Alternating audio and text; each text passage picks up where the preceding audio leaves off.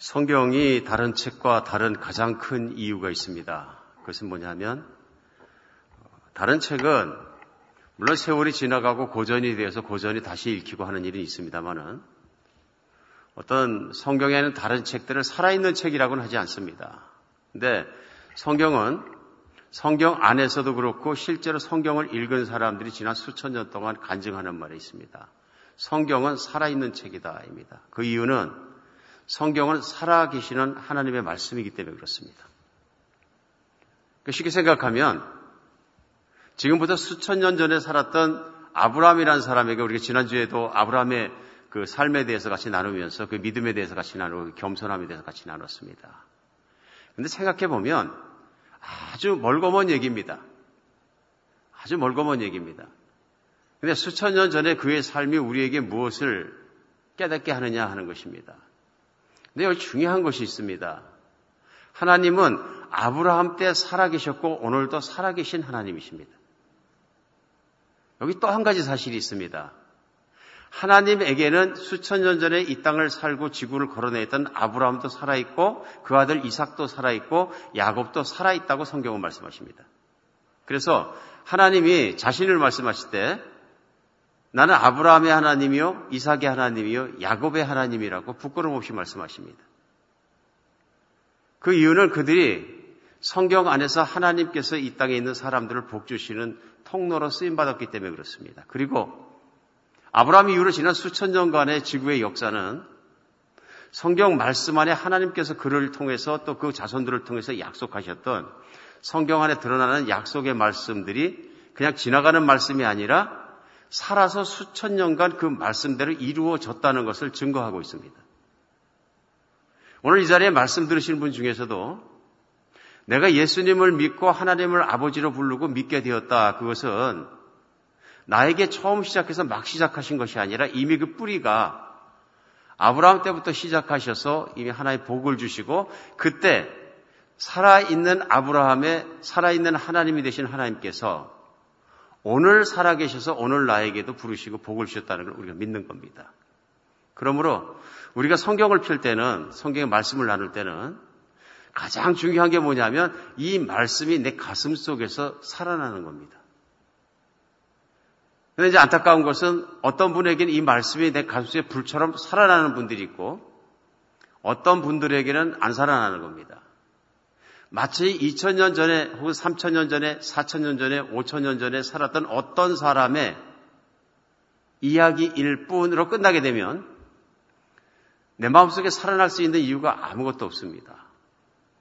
하나님 말씀은 살아있고 하나님도 살아계시지만 나와 그 말씀은 어떻게 보면 영향력이 없는 무관한 사이가 됩니다. 오늘 하나님께서 우리에게 특별한 은혜를 주셔서 우리가 성경을 열고 말씀을 나누고 말씀을 같이 나눌 때에 이 말씀이 우리 가슴 속에 사라지는 역사가 있기를 간절히 바랍니다. 그래서 살아계신 하나님을 만나서 살아계신 말씀을 붙잡고 여러분과 제 마음속에 우리가 간구하는 부흥이 일어났으면 좋겠습니다. 부흥이. 오늘 말씀은 지난주 아브라함의 이야기에 이어서 그의 손자인 창세기 28장 10절로 22절에 나오는 말씀이 야곱에 대한 말씀이 본문입니다. 오늘 창세기 28장 10절로 시작해서 22절까지 말씀입니다. 저와 여러분이 한 절씩 교독하겠습니다.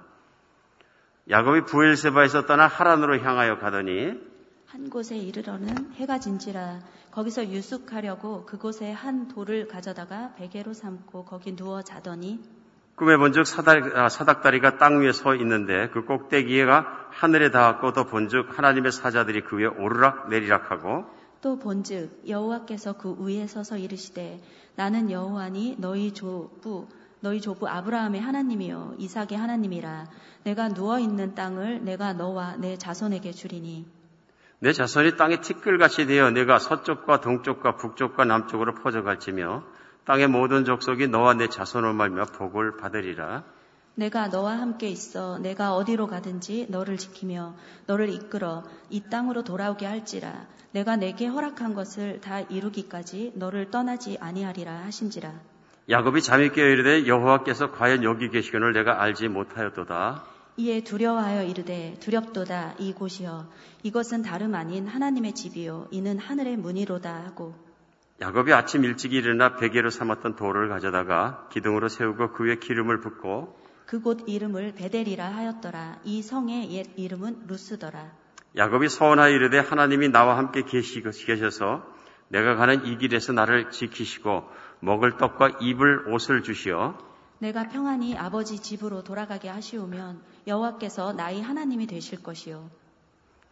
함께 읽습니다. 내가 기둥으로 세운 이 돌이 하나님의 집이 될 것이요 하나님께서 내게 주신 모든 것에서 10분의 1을 내가 반드시 하나님께 드리겠나이다 하더라. 아멘.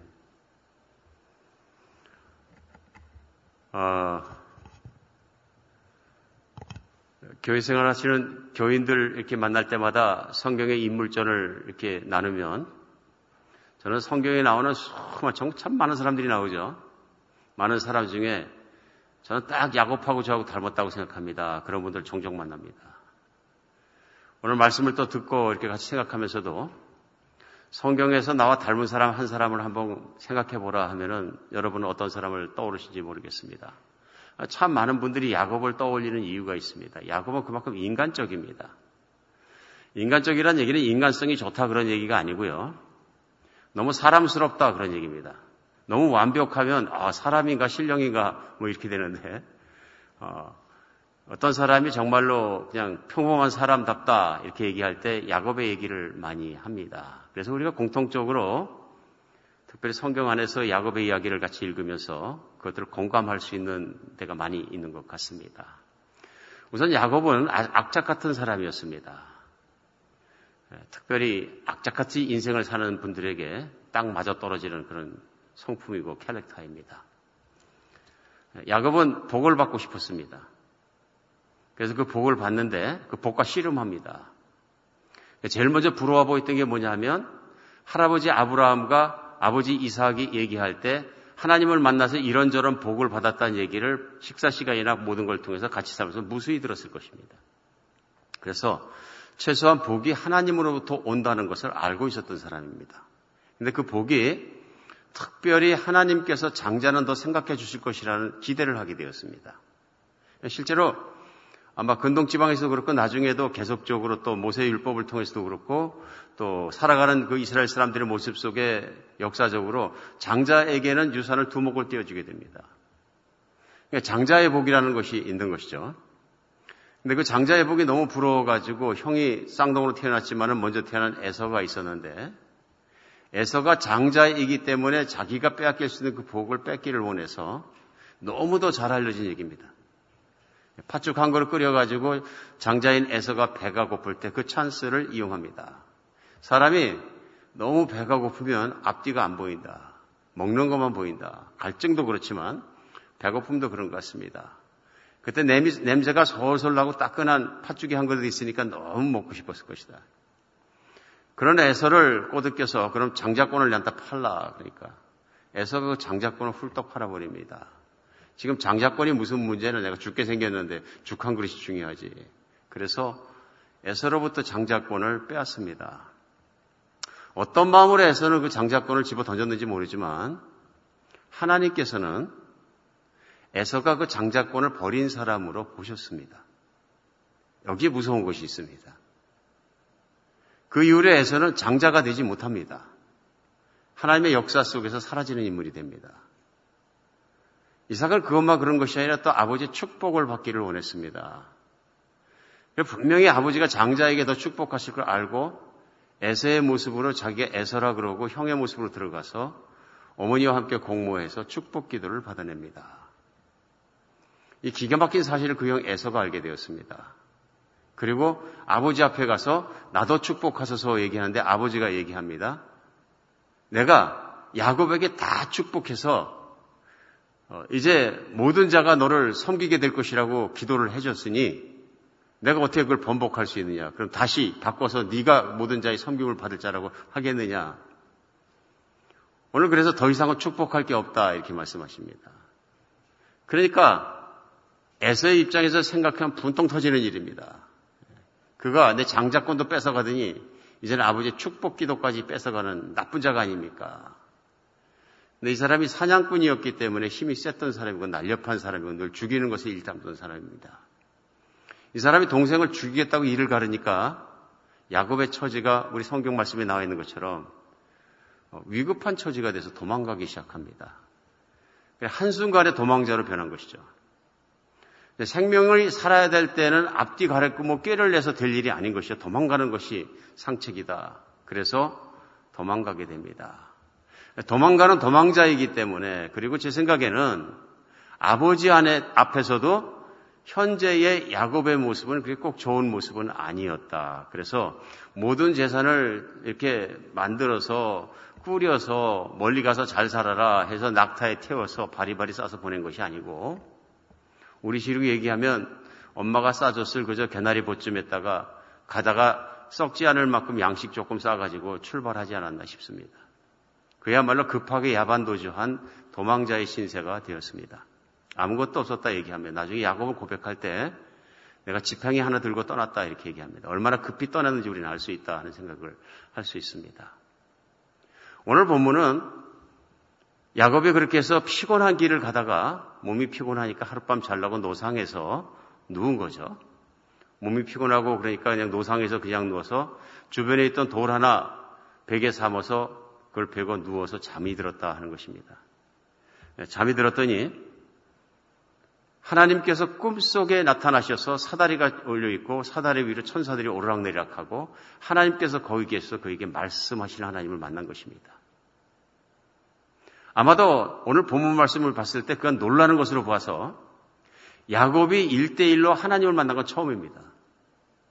하나님에 대해서 많이 들었던 사람입니다. 정말 많이 들었던 사람이고요. 할아버지를 만나주신 하나님, 특별히 아버지 이삭을 만나주신 하나님을 매일매일 들었던 사람입니다. 성경 읽다 보면은 형 에서는 들판에 나가서 산에 가서 사냥한다고 뛰어다니는 사람, 바깥 사람입니다. 근데 야곱이라는 사람이 어떻게 보면 장막에 거하면서 거기 있었다 하는 얘기입니다.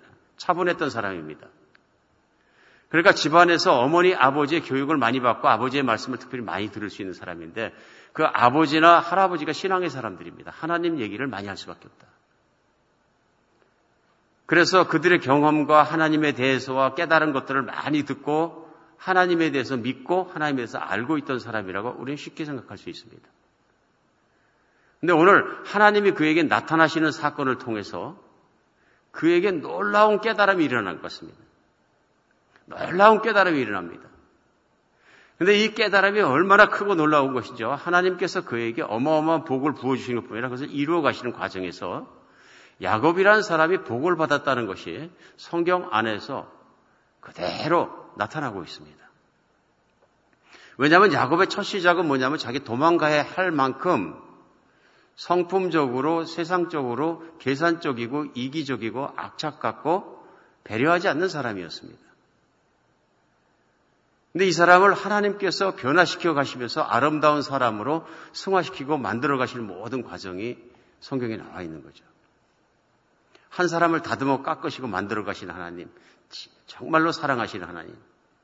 그리고 오죽하면 나중에 그의 후손을 부를 때 그의 이름으로 바꾸신 이스라엘이라 부르고 오늘날도 유대인들은 그 이스라엘이라는 나라로 부르게 된 것입니다. 사실은 이스라엘이라고 얘기하면 누구냐면 야고바 이렇게 부르는 거랑 똑같습니다. 예, 이스라엘이 옛 이름이니까요. 그러니까 이스라엘 나라를 얘기할 때도 그 나라가 이름이 야곱입니다. 성경 안에서 야곱이 얼마나 중요한 위치를 차지하고 있는가 하는 걸 우리는 알 수 있습니다. 그런데 지금까지 야곱이 한 행동을 곰곰이 생각하면 야곱은 하나님께 그런 큰 사랑을 받고 은혜를 받아야 될 이유가 하나도 없습니다. 찾을 수가 없습니다. 형 속이고 아버지 속이고 속이는 사람은 다 속인 겁니다. 어머니는 원래 내 편이니까 속일 필요가 없었겠죠. 그럼 우리는 알 수 있습니다. 야곱이라는 사람이 씨름하는 사람이라는 것을. 자기가 복이 필요하면 그것과 씨름하는 사람입니다. 악착같이 붙어서 이기는 사람입니다. 요즘으로 생각하면 괜찮은 사람입니다. 자수성가한 분 중에서 그런 분들이 많으신데요. 씨름해서 얻은 거죠. 악착같습니다. 그런데 오늘 그 악착 같은 사람에게 위기가 찾아왔습니다. 생명보다 중요한 건 없으니까 장자권을 받았어도 축복 기도를 받았어도 필요가 없게 되었습니다. 내가 죽으면 무슨 소용입니까? 그러자 죽을 수 있다는 위기를 알고 이제 생명 하나 건지기 위해서 달랑달랑 도망가는 아무것도 없는 완전히 실패한 인생이 되어버린 것입니다. 맨 위에 올라가기 원해서 차곡차곡 올라가려고 그랬는데 결국은 떨어져서 맨 바닥으로 떨어진 신세 이것입니다. 그래서 지금 암송하고 있는데요. 수고하고 무거운 짐진자가 된 것입니다. 미래가 어떻게 될지 어디 가서 무엇을 할지 모릅니다. 동물을 만나 죽을 수도 있고 도적을 만나 죽을 수도 있고 친척집에 찾아갔다가 또 잘못해서 죽을 수도 있고 모든 건 두려움뿐입니다. 아무것도 없습니다. 자기가 확실히 아는 건 아무것도 없습니다. 가진 것도 없습니다. 그러니까 지치고 외롭고 두렵고 떨리는 상황입니다. 아마 우리들 중에서 야곱과 동감한다 그러시는 게 또 미국에 오시면서 어떤 분이 말씀하시더라고요. 나 돈 40불 지고 미국 왔습니다. 40년 전에. 그런 분들이 꽤 많으세요. 물론 집 사놓으시고 사업체 챙겨놓으시고 택택하게 해놓고 오신 분도 계시겠지만 아주 많은 분들은 70, 80, 90년대 또 2000년에 미국 오시면서 그냥 오셨어요. 제가 알기로도 한국에서 IMF다 사고 나고 뭐 하니까 힘들어서 할 수 없으니까 가진 것 없이 그냥 오신 분들도 있어요. 가방 하나 들고. 금방 동감이 되시죠? 아무것도 없습니다. 오늘 그런데 하나님께서 잠드는 그를 꿈에서 나타나시고 만나주는 사건을 통해서 야곱은 다른 사람이 되었다고 믿으십니다. 이때 왜 달라지냐면 깨달음이 들어왔던 것입니다. 깨달음. 실제로 야곱은 하나님을 만나는 꿈을 꾸고 일어나서 그가 깨달은 얘기를 합니다. 어이구 여기가 하나님의 집이 있는 데로다. 내가 몰랐다. 깜짝 놀란 것입니다. 깨달음이죠. 근데 그 깨달음에도 큰 것이 있습니다. 자기는 이제는 모든 사람에 버림받고 무가치하고 아무것도 의미 없는 존재라고 생각했는데 하나님께서 그에게 너는 존귀한 자라고 가르쳐주고 계십니다. 큰 깨달음이죠. 자기 존재에 대해서 하나님에 대해서 모든 것에 대해서 큰 깨달음이 오는 것입니다. 우리 이 깨달음에 대해서 요즘 교회에서 많이 쓰는 단어가 있습니다. 그것이 뭐냐면은 awakening, 각성이란 단어입니다. 그래서 우리는 보통 어떤 교회가 영적 대각성 집회를 한다 그러면은 소위 부흥회를 한다. 리바이벌, 부흥, awakening 다 같은 말이죠. 큰 깨달음이 들어와서 그 깨달음으로 말미암아 사람이 손 내부로부터 달라지는 것입니다. 새로워지는 것이고요. 그 리바이벌이죠. 그 생명력을 얻게 되는 것. 오늘 생명력과 기운이 다 빠져버린 야곱에게 하나님이 나타나셔가지고 그를 완전히 부흥시키는 현장을 우리가 본문 가운데 같이 보고 있는 것입니다. 그런 깨달음으로 말미암아서 그는 부흥되었습니다.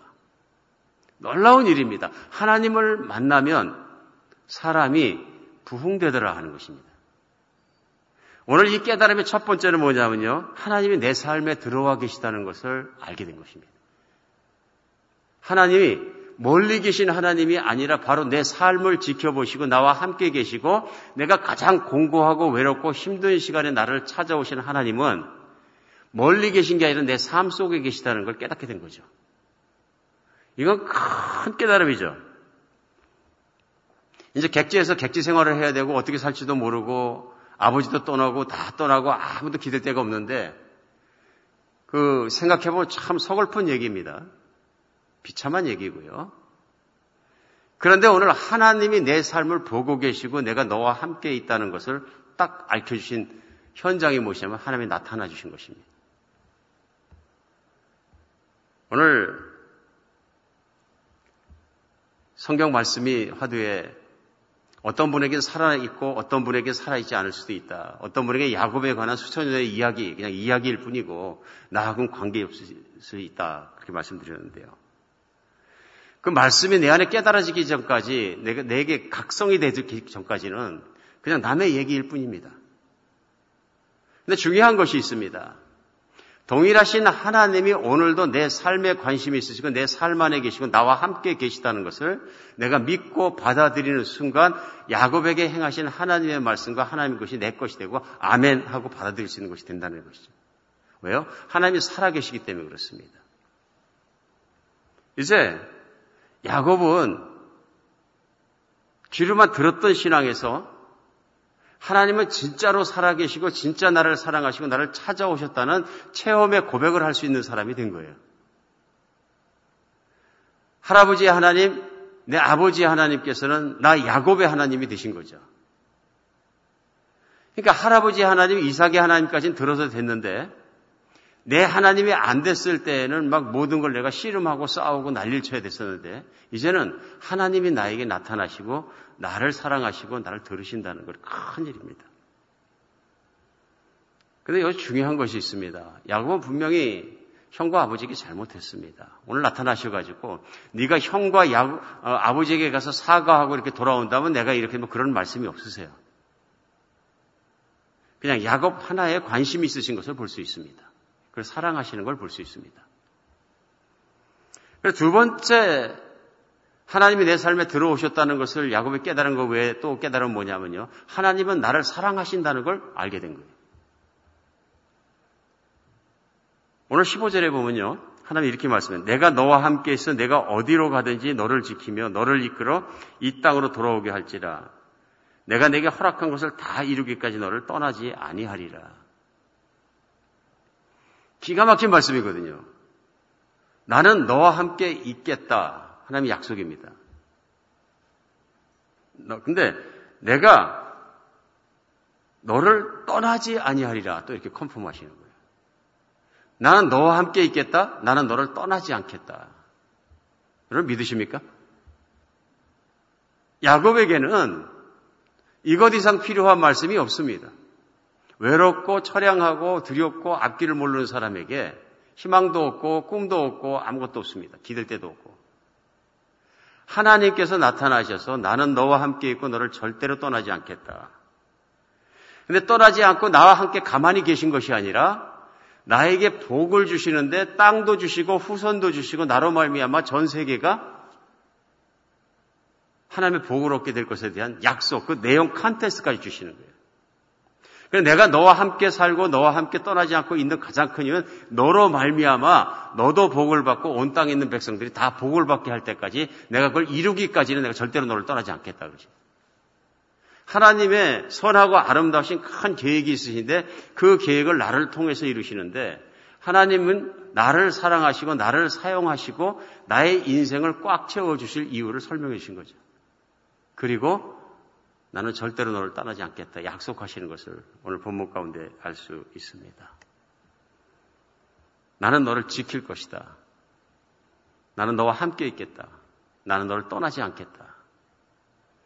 한 절 속에 반복 3번씩이나 반복하면서 확인하시는 게 그것입니다. 나는 너를 절대로 떠나지 않겠다. 이것입니다. 사람은 너를 떠날지라도 나는 너를 떠나지 않겠다. 마태복음은 신약성경을 맨 시작하는 책입니다.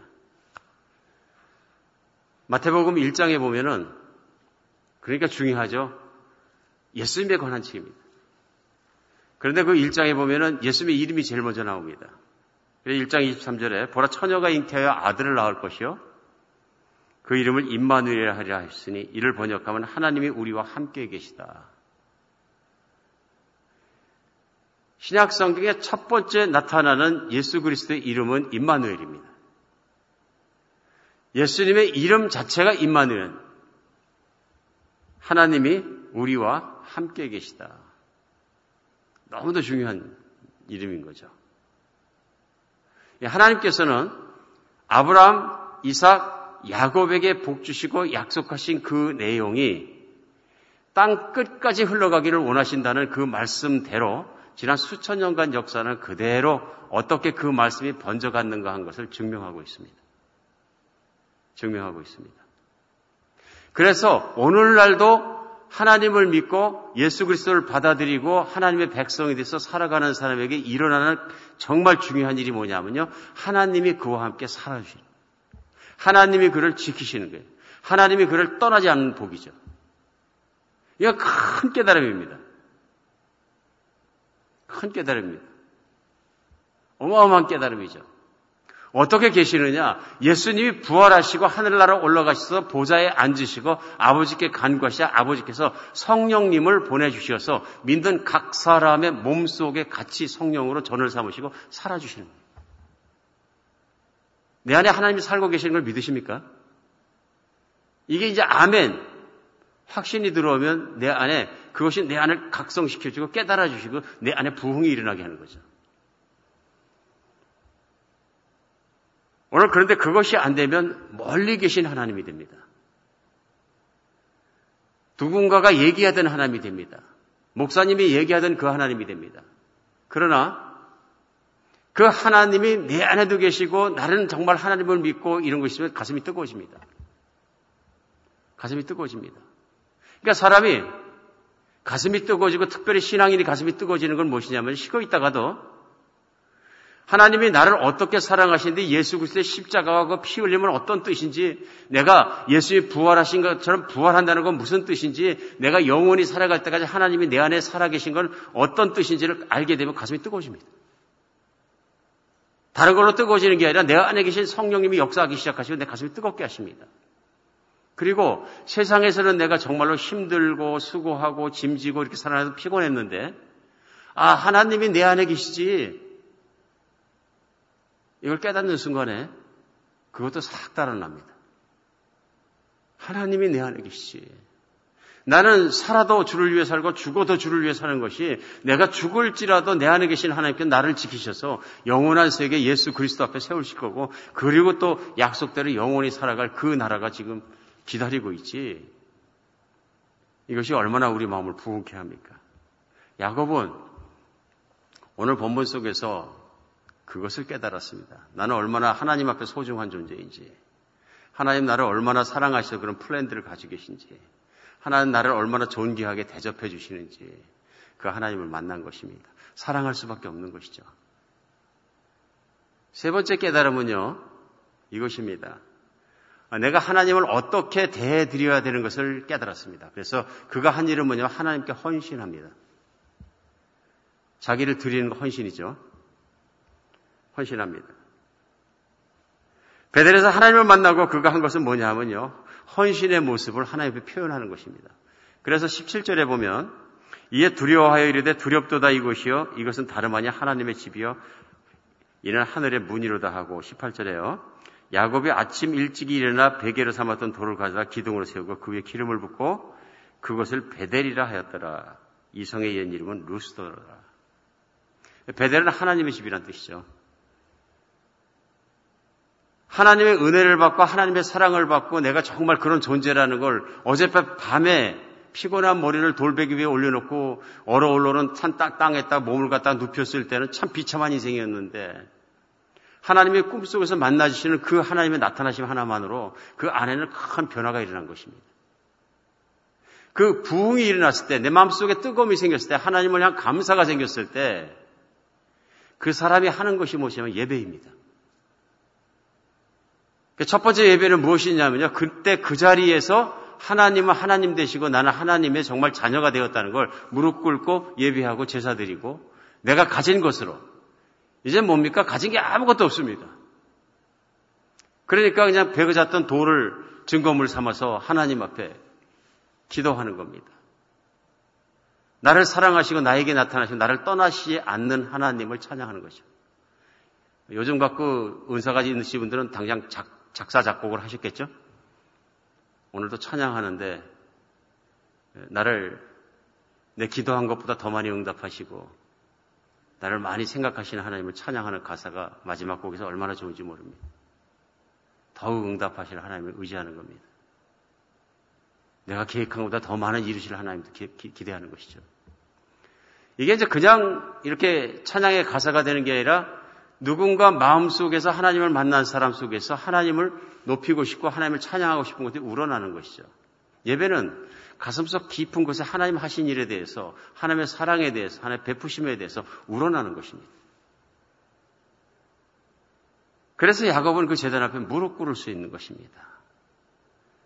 하나님은 나보다 위대하시고 하나님은 정말로 그러신 분입니다. 무릎 꿇고 하나님을 찬양하는 거죠. 신앙생활은 자기가 언제 어떻게 하나님을 만났는지 그 계기가 있어야 확신도 쉽습니다. 예수님 만나셨습니까? 그러면 예, 만났습니다 하는 확신이 있어야지 신앙생활이 됩니다. 근데 때때로 우리가 그것을 잘 모르면 참 예배를 드리기가 힘들어질 때가 많습니다. 내가 만난 하나님, 나를 찾아오신 하나님, 나를 진정 사랑하시는 하나님을 내가 찬양을 하더라도 그냥 반응을 해야지 참이고 진정이고 신령으로 예배 드리는 건데 내가 거기에 대한 확신이 없게 되면 흔들립니다. 그러면 노래 따로, 내 마음 따로, 생각 따로 막 움직이는 겁니다. 다 분리되는 체험을 해보셨습니까? 생각은 다른 거 하고 있고 입은 노래 찬양하고 있고 마음은 또 다른 기분이고 이리 찢고 저리 찢고 그건 뭐냐면 혼란한 상태에 있는 거죠. 혼란한 상태. 마귀가 그렇게 합니다. 마귀가 사람의 영을 미혹합니다. 혼란케 합니다. 어지럽게 합니다. 그런데 오늘 야곱은 부흥이 일어났어요. 어떻게 살지? 무엇을 하지? 형이 쫓아서 죽이면 어떡하지? 별별 생각이 많아가지고 모든 게 다 찢어지고 복잡하고 그냥 만갈래 천갈래 생각이 찢어졌었는데 하나님을 딱 만나고 나니까 하나님은 생각만 나요. 돌단을 쌓아놓고 하나님을 쳐다보고 하늘을 쳐다보고 하나님을 이렇게 제사를 드리고 예배를 드리고 있으니까 하나님만 생각나고 하나님께 몰입하니까 걱정 근심이 없어지는 거예요. 이게 파워풀한 예배의 힘인 거죠. 오늘 영적 각성과 깨달음이 없어서 하나님 앞에 깊이 나가지 못하실 분에게도 하나님은 살아계시고 나를 사랑하시고 예수 그리스도께서 나를 찾아오시는 걸 믿는 날이 됐으면 좋겠습니다. 우리가 예수 그리스도의 피 흘리는 현장 속에 예수 그리스도의 보혈의 능력, 예수 그리스도의 피 흘리는 사랑을 믿지 않으면 그 어디에서도 하나님 뜨거움 앞으로 나갈 수 있는 길이 없습니다. 다른 어떤 길로 믿는 것이 아니라 하나님께서 그 아들 예수 그리스도를 보내주셔서 십자가에 피 흘리고 돌아가신 못 박기까지 사랑하신 그 사랑을 내가 무릎 꿇고 받아들이기 전에는 하나님의 그 뜨거운 사랑을 알 길이 없는 것입니다. 영적 각성이 없는 믿음에서는 항상 신앙생활을 해도 하나님은 항상 뭐라고 표현해야 되나요? 3인칭입니다. 3인칭. 그입니다. 나의 하나님 아니에요. 나의 하나님. 여러분 얼마나 큰 차이입니까? 그의 하나님, 목사님의 하나님, 어떤 집사님의 하나님, 어떤 누구 간증하는데 은혜 받았나 봐. 그분의 하나님. 그거는 될지 모르지만 나의 하나님, 나를 복주시는 하나님, 나를 붙들어 주시는 하나님을 내가 만날 수 없다. 그러다 보면 하나님은 멀리 계신 분이고요. 다른 사람의 하나님이 되기가 쉽습니다. 오늘 나의 하나님이 되신 그 하나님께 반응하는 반응 중에 또 다른 반응 하나가 나옵니다. 헌신의 모습이죠. 하나님이 요구하지 않은 11조를 하나님께 약속을 드립니다. 그러죠?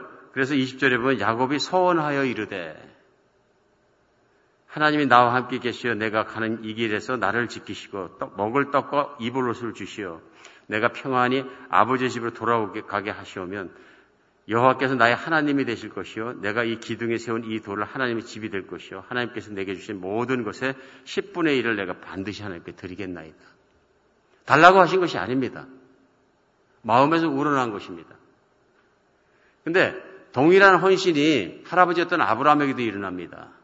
조카 옷을 구하기 위해서 군사를 데리고 가서 조카를 찾았고 돌아옵니다. 오는 길에 살렘의 왕 멜기세덱 하나님의 제사장이 나타납니다. 그리고 아브라함을 하나님의 이름으로 여호와 하나님 이름으로 축복합니다.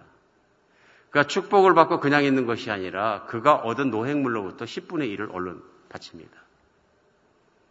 누가 10분의 1을 바쳐야 된다 그래서 그런 것이 아니라 마음에 우러난 것입니다. 그래 한간에 교회에서 11조 내는 것이 제일 이건 말도 안 되는 얘기다. 그래가지고 심지어는 교회 다니는 사람이라 그러는데 막 그냥 글을 쓰고 올리고 막 난리치는 분들이 많이 계신 걸 제가 보았습니다. 그것이 율법으로 생각하면 그분은 안 하셔도 됩니다. 그런데 마음으로 하나님께 진짜 감사하는 것이 있으면 11조에서 끝나서는 안 됩니다. 더 드리고 더 드리고 더 드리고 싶어지는 것이 정상입니다. 미니멈이 11조인 거죠. 미니멈이 10분의 1을 하나님께 드림으로 말미암아 이 모든 것이 하나님께로부터 말미암아 온 것을 확인하게 되는 것이죠. 모세의 율법으로 정하셨기 때문에 율법으로 하는 것이 아니라 마음에 우러나서 하는 게 참 예배입니다. 오늘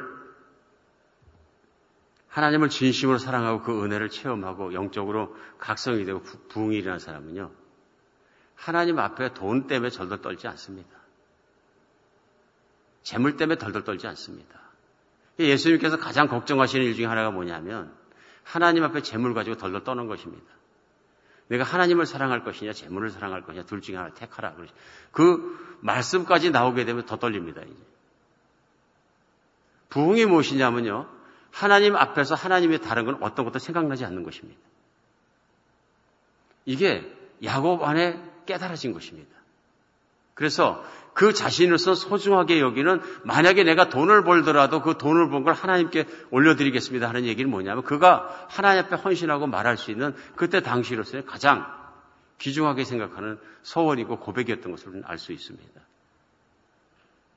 오늘 아마 은혜 깊이 받으신 분들이 20절에 소원이라는 단어가 나오기 때문에 내가 정말 하나님께 생명 없고 은혜 받았을 때 소원이 생각납니다. 그런 분 많이 계신데 갚으시기 바랍니다.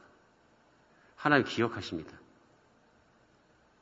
20년간 외삼촌 라반의 집에 가서 극도의 고생을 하면서 재산을 잃게 되는데요. 마지막 순간에 라반 외삼촌의 표정이 이상해집니다. 잘못했던 죽을 것 같습니다. 그때 하나님이 나타나셔서 말씀하십니다. 내가 베델에서 내게 했던 약속을 지켜라. 기가 막힌 일입니다. 그게 복이거든요. 그때 그 부흥이 되었을 때, 그때 내가 하나님을 사랑했을 때, 그때 마음 먹었던 것과 그 마음으로 돌아가자. 그래, 너는 지금부터 고향으로 돌아가자. 하나님 말씀하십니다. 그러면서 뭐라 그러시냐면 나는 베델의 하나님이다. 이렇게 말씀합니다. 오늘 이 베델의 사건은 정말로 중요한 사건입니다. 야곱에게. 그런 진정으로 베델에서 하나님을 만나서 신앙을 갖게 된 것입니다. 그리고 그 신앙이 자라갑니다. 20년 뒤에 하나님 말씀하십니다. 베델로 돌아가자. 나는 너의 베델의 하나님이니라. 어떤 분은 요즘에 인터넷이 많이 나오니까 막 난리도 아닙니다. 신학교 나오셨다 그러는데 무슨 얘기하면서 베델에서 야곱이 기름을 돌에다 부었기 때문에 우상을 섬긴 거다. 우상이다. 성경은 하나님께서 야곱에게 나는 네가 나한테 예배드렸던 바로 그 베델의 하나님이라고 분명히 말씀하십니다. 인간이 생각을 너무 많이 하면 엉뚱한 얘기를 하게 되는 것 같습니다. 베델의 하나님, 변함없는 하나님이십니다. 인간의 부족함을 알지만 그래도 사랑하시는 하나님이십니다. 야곱은 그렇게 하나님의 총애를 받고 그가 어떻게 하나님께 대해드리는 것을 깨달았던 사람입니다. 사랑하는 여러분, 이 주일에 여러분과 제 마음도 이렇게 깨달음이 들어오고 대각성이 되고 하나님이 내 안에 계시고 하나님이 나를 사랑하시고 나를 붙들고 계시다는 게 다시 한번 깊이 생각나서 이제는 정말 눈에 보이는 거로 살지 않고 육신을 따라 살지 않고 성령을 따라 살 수 있는, 내 안에 계신 성령님을 따라 살 수 있는 여러분과 제가 됐으면 좋겠습니다. 우리가 얼마나 눈에 보이는 거 따라 살기가 쉽습니까? 하루하루 살다가. 내가 할 일들, 아젠다들, 살아가야 될 일들, 주변 일들 생각하다 보면 하나님 멀찌감치 가버리고 온 생각이 번잡해지고 마음도 요란해지고 그럴 경우가 얼마나 많습니까? 하나님이 내 안에 계십니다. 이건 가장 기본적이자 가장 중요한 깨달음입니다. 말씀이 살아나야 되고 그 말씀이 우리를 붙들어 주셔야 됩니다. 하나님은 내 안에 살아계시고 하나님 나를 사랑하십니다. 기도하겠습니다.